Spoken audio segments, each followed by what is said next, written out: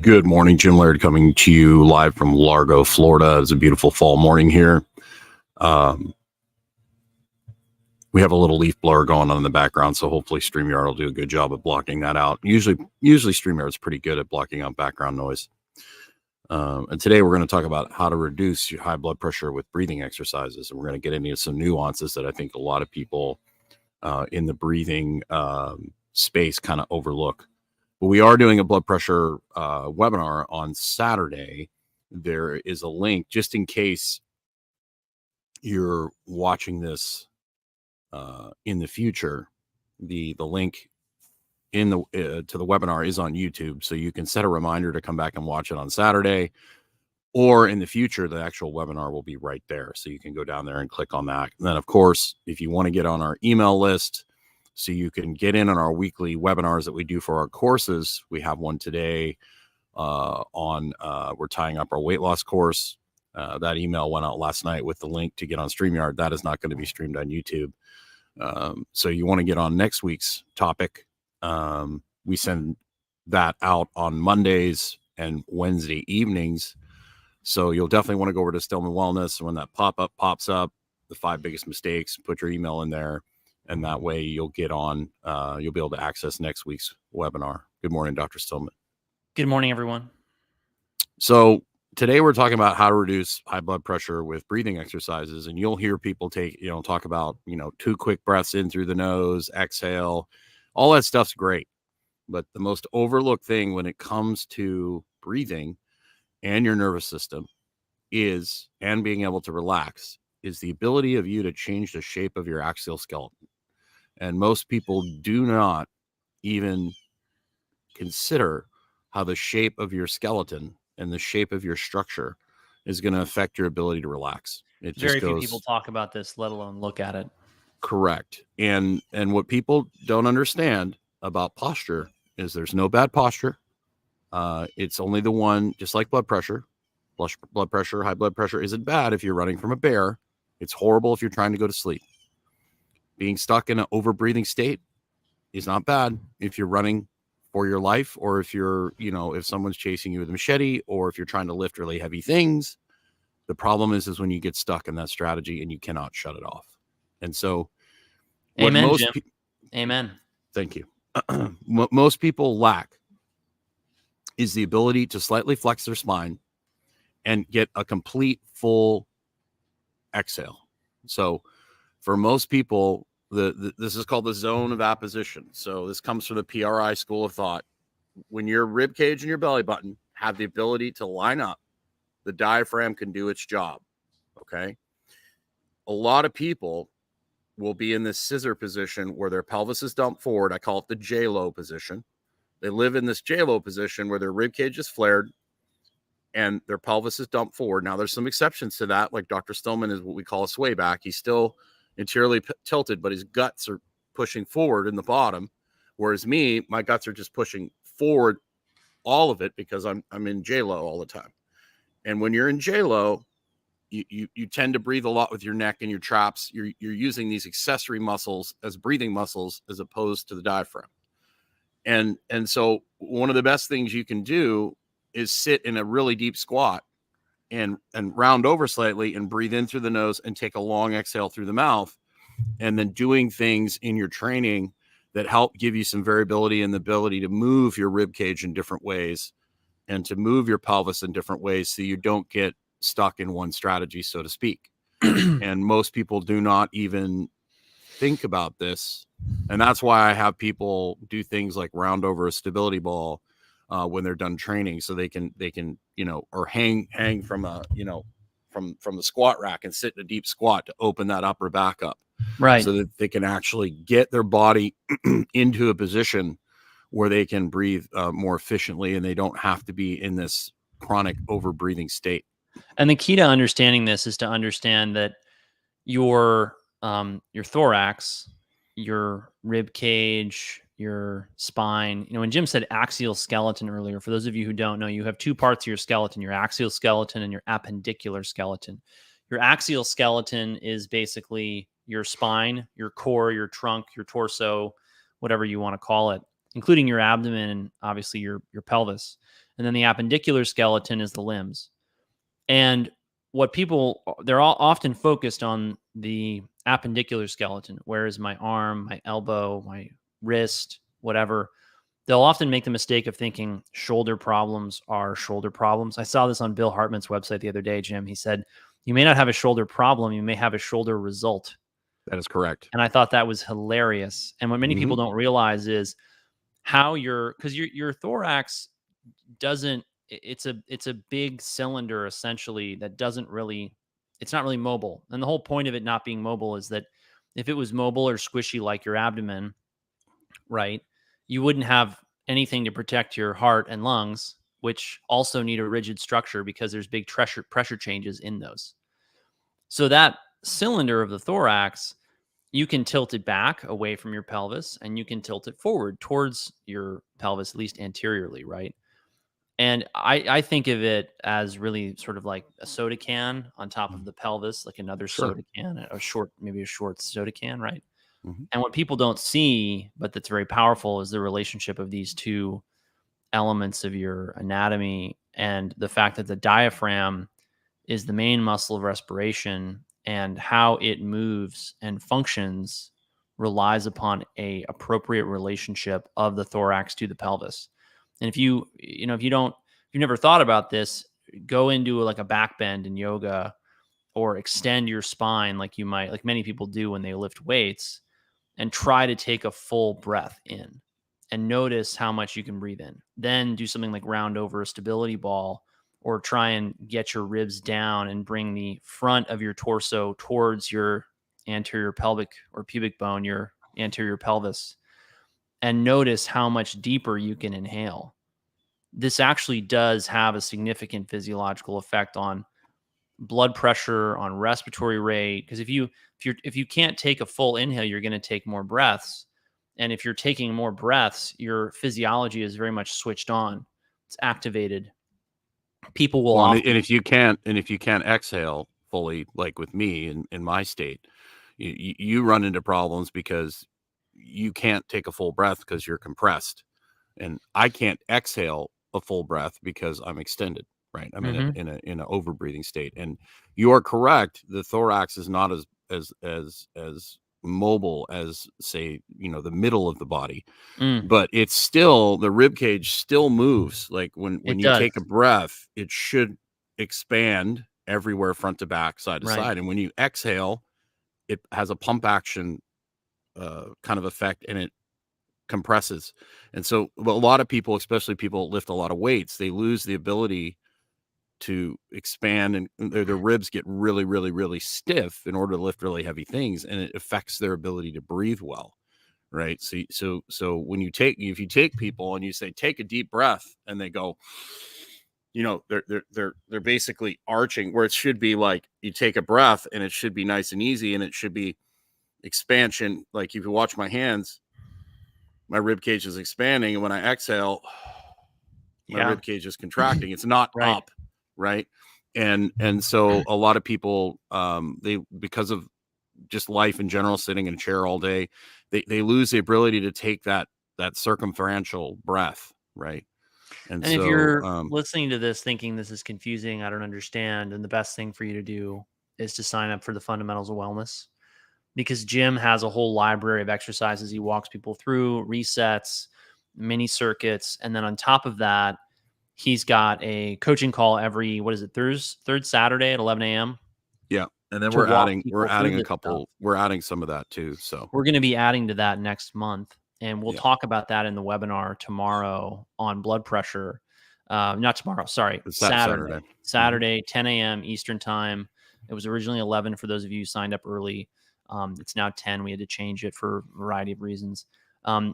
Funny fact too, by the way, it's now this is the autumnal equinox. You are now halfway to winter from midsummer.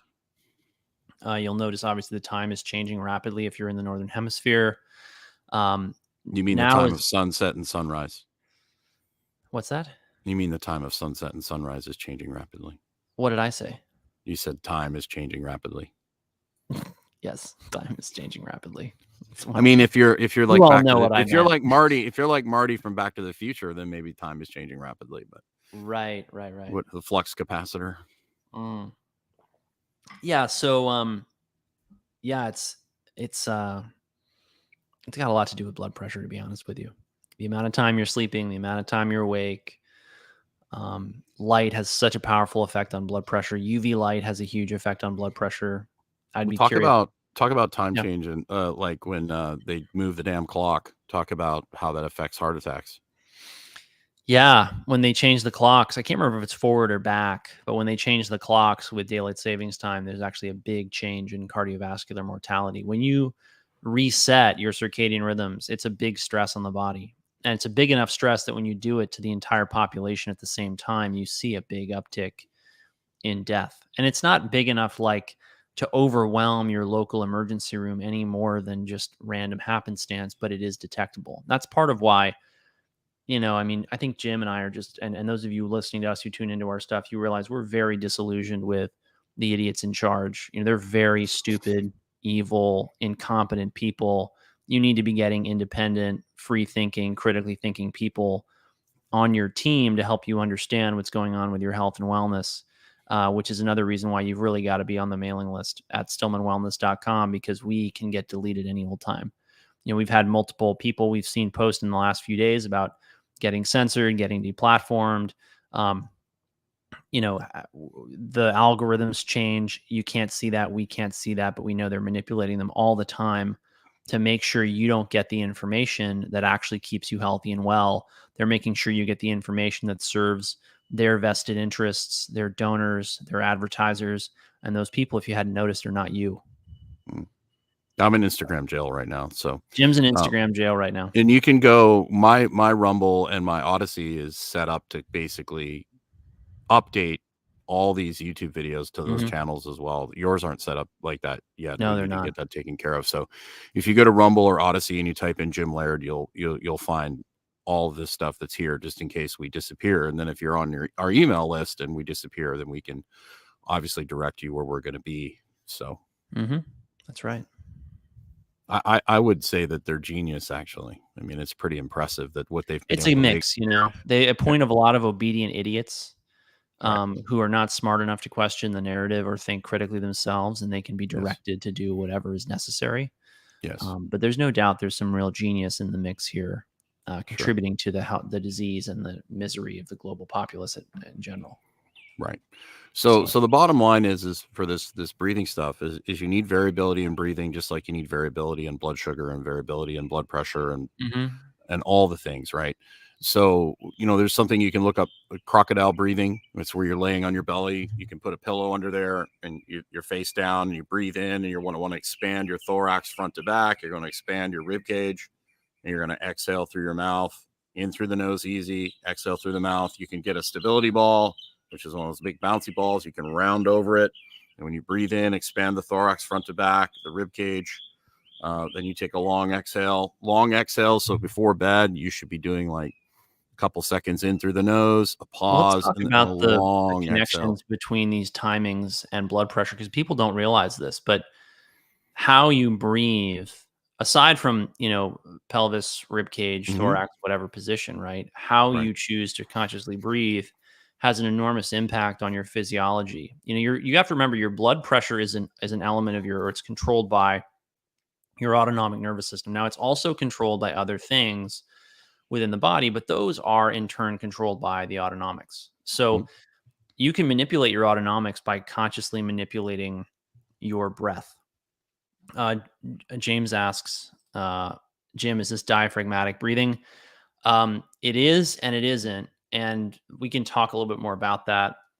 Well, a lot of people diaphragmatic breathe through their belly too much, and they forget about the rib cage. Everything's supposed to expand and everything's supposed to contract together. The whole system is supposed to work like that. So you'll get people that'll just breathe with their stomach and they're just pooching, and that's not really ideal.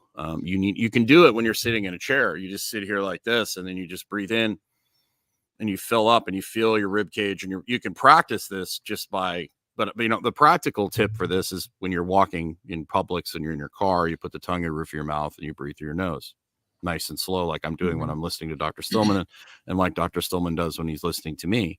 that is going to help you relax.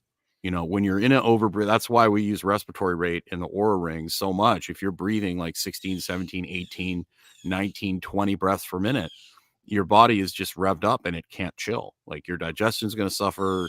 You're going to have your hormone levels, your mineral levels, all these things are going to suffer. So if we can get your body to have some variability in position so that you can breathe appropriately for the task at hand, that is going to greatly affect your physiology over the long run. And if you're an overbreather and you're in this revved up state all the time, you're going to crave a lot more sugar. You're going to crave a lot more salt. You're going to crave, you know, you're going to have a harder time not overindulging in things, you know? So Yeah. And on that note, back to the autonomic nervous system, what people don't see and don't realize is that how they're breathing, how they're positioning their body, how they're living their day is indirectly affecting their autonomic. So if you're constantly revved up, if you're constantly hyperventilating, if you're constantly taking more breaths per minute with shallower tidal volumes or volumes of air moved, and you're running around and you're constantly stimulated by, you know, sound from music, from traffic, from your office, from the ambient noise, you're stimulated from light from your cell phone, your computer screen, your tablet, you're stimulated by notifications, et cetera, right? You're all of those are activating, they activate your sympathetic nervous system. We don't really think much about the fact that for most of our history and the way that we're set up physiologically, we're not designed to have a lot of stimulation most of the time. When you think about traditional life, you know, there's short bursts of activity and explosive power is necessary in those situations, but then there's not this chronic stimulation. So people don't realize they're constantly activating their sympathetic nervous system and they get stuck there. So Jim talked and mentioned this word variability, and he mentions often this idea, this concept of strategy. You're stuck in a strategy, or you're stuck in and, you know, usually he's talking about a movement strategy, but this has to do with also life strategies. And many of you are stuck with high blood pressure in this life strategy of being on all the time. And what happens when you're on is your blood pressure goes up. So you're stuck in this state of perpetual activation, which then drives your blood pressure up, which is why you'll tend to see people who do things like restorative yoga, who go start to do a meditation practice, who go to yoga classes that are, you know, not necessarily restorative, but that are restful, where there's a focus on mindfulness and being in your body and relaxing. And often where usually I think the teachers are not aware of this, but they're getting people to move into positions where they're relaxing the body through a variety of mechanisms, things like child's pose, things like child's pose, things like, you know, shavasana. All of these things, the people who are then reducing their, you know, what they perceive as stress will then have their blood pressure drop, right? And we'll often see that people will do all the things and eat a healthy diet and live a healthy lifestyle and get the sun and the sauna and the blah, blah, blah, blah, blah, and they still don't have their blood pressure come down, right? And then the secret ingredient there is to reduce their blood pressure with stress reduction, which Jim, you know, we had a podcast about this a little while ago. We talked about a case where a young lady you'd been working with for 6 months managed to drop her blood pressure significantly by actually doing that. And then on top of that, she was able to come off of all of her high blood pressure meds, and then her HRV, which is a key marker for cardiovascular fitness and your ability to recover and turn on your parasympathetic nervous system. It increased radically. I mean, what was it? A 20, 30, 40 point jump? Yep. That's Yeah, insane. but I mean, but we even with rarely her, see that for the record. sure. But even with her body was so used to being in that revved up state, she has to make conscious effort to make sure she doesn't go back there again. Right. You know, so this is a constant battle of like learning how to shut off from the chronic stress of life. And it's literally, you have to deliberately go out in your backyard, get away from your phone, you know, sit and breathe and relax and absorb nature. You have to literally make decisions to do things like float tank, restorative yoga, go for walks where you're like there's so much. You have to create the habit, you have to commit, and then you have to hold yourself accountable, or have us hold you accountable to actually make it happen. Because everything in this world is basically designed to get you spun up. And so, you know, the phone, the fast-paced lifestyle, our culture of go, go, go, go, go all the time, you know, sleep when you're dead, you know, all that stuff. It's not physical stress.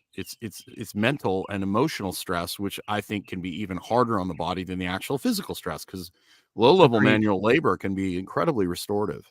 But Mhm. we've replaced that low-level manual labor stress with chronic psychological stress and the media and fear porn and all that stuff. And it has you read Why Zebras Don't Get Ulcers by Robert Sapolsky. That's a Mhm. great book that explains what happens when you live in a chronic stress state, which is our modern world essentially. And when I looked into breath work for blood pressure, for stress reduction, all these different things, the people who I found who had the best single paradigm, I would say, were actually the free divers. And free diving is a really interesting sport from a cardiovascular perspective because it, number one, it activates your mammalian dive reflex when you have water on your face, and your body naturally downregulates all metabolic processes that consume oxygen, because it knows that if you run out of oxygen far enough underwater, you're going to drown. So free divers, in prep for a dive, they're going to do a couple of things. First of all, they're going to train to higher levels of CO2, and that will naturally drop their respiratory rate, because CO2 is a vasodilator. It opens your blood vessels, and that means it's going to reduce your blood pressure. Hyperventilation does the opposite. Then they're generally speaking going to have a longer exhale than inhale. So a typical free diving, it's called a breathe up, but whatever you want to call it, typically what they're going to do is they're going to focus on relaxing the whole body, which in and of itself is a relaxation technique. And then many of them will focus on things like increasing the duration of exhalation. They'll exhale through pursed lips. When you exhale through pursed lips, you're increasing pressure in the thorax. And when you do that, you activate the parasympathetic nerve, or actually the parasympathetic nervous system through the vagus nerve. And this naturally slows the heart rate. A lot of people, if you do something like, say, put them in a dark room, lie them down on a bed. I heard a PA who used to do this in her practice when somebody came in with high blood pressure. She'd turn all the lights off. She'd put them on the gurney. She'd give them a pillow. She'd tell them to hug it to their chest, which is also going to create some pressure differences. And then breathe in through their nose, 1, 2, 3 seconds, whatever they need. And then breathe out through pursed lips. And I would tell someone, 6 seconds, 7 seconds, 9 seconds, whatever. That combination of the prolonged exhale through pursed lips with that back pressure on the thorax, the lack of stimulation, the lying down, you can drop somebody's blood pressure in 10, 20 minutes by 15 to 20 points. And that's a really critical point that people need to understand about high blood pressure. Many of you are running around with this diagnosis based on 2 measurements or 3 measurements from a doctor whose office you rushed into and you were nervous to be in. And when we actually get you to take your blood pressure at home, we find that you don't have high blood pressure. You have white coat hypertension, which is a fancy way of saying your blood pressure goes up when you're going to see your doctor. Many of you are going to have white coat hypertension more now than you would have 3, 4, 5 years ago, because, as you know, the medical profession basically lost its collective marbles and is totally nuts and off the rails. And many of you are afraid of what's going to happen to you if you go into the doctor's office and how you're going to be treated because of how you were treated over the last few years. So we understand what that's like. It's part of why I have a medical practice where we're taking new patients. We want to provide you with medical care that you're not afraid to receive. And the opposite of free diving is powerlifting. That's exactly where you rev up, you're getting hyped up, you're breathing more, constricting blood vessels to raise blood pressure so you can lift a heavy object, right? And so, but that's what modern life is doing, is getting you revved up, and your body's preparing to lift a heavy object, but you never lift a heavy object. And there's nothing wrong with doing powerlifting and lifting a heavy object. It's just, can you shut that strategy off when you're done? Right. And a lot of people cannot. And that's why they have chronically high blood pressure, among other things. Of course, it's multifactorial, but breathing and axial skeletal position is something that is never really talked about. And with it's gonna basically make you more susceptible to autoimmune disease. It creates a cascade of effects that just destroy your physiology. That's part of why when Jim and I take care of somebody, whether we're coaching them in a coaching program or I'm doctoring them in a medical program, if they can't or won't fix their respiratory problems, and their problems are significant in that regard, I mean, we can throw a lot of therapeutics at them and not get results. I think that can be very frustrating. A better word than fix would be manage, because you can't fix it. It's a strategy. So manage. So that's one of my big pet peeves is people like, you need to fix your posture. Well, what does that mean? Like you can manage your posture, you can manage your asymmetries, but you can't fix it because it's based on structure, right? You can't fix structure. You can manage structure and you can change your guts, but it's just a pet peeve. So a little Bill Hartman coming out from inside of Oh, me. is that the Bill Hartman?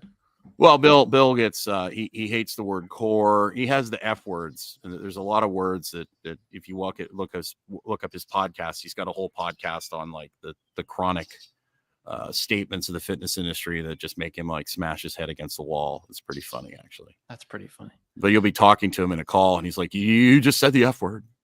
It's really funny. But all right, everyone, take care. Make sure you're on the list for our my blood pressure webinar on Saturday. Make sure you're on the list at stillmanwellness.com. Yes, Jim? Yeah, the link to the webinar is actually in the description, just in case you're watching this after it actually happens.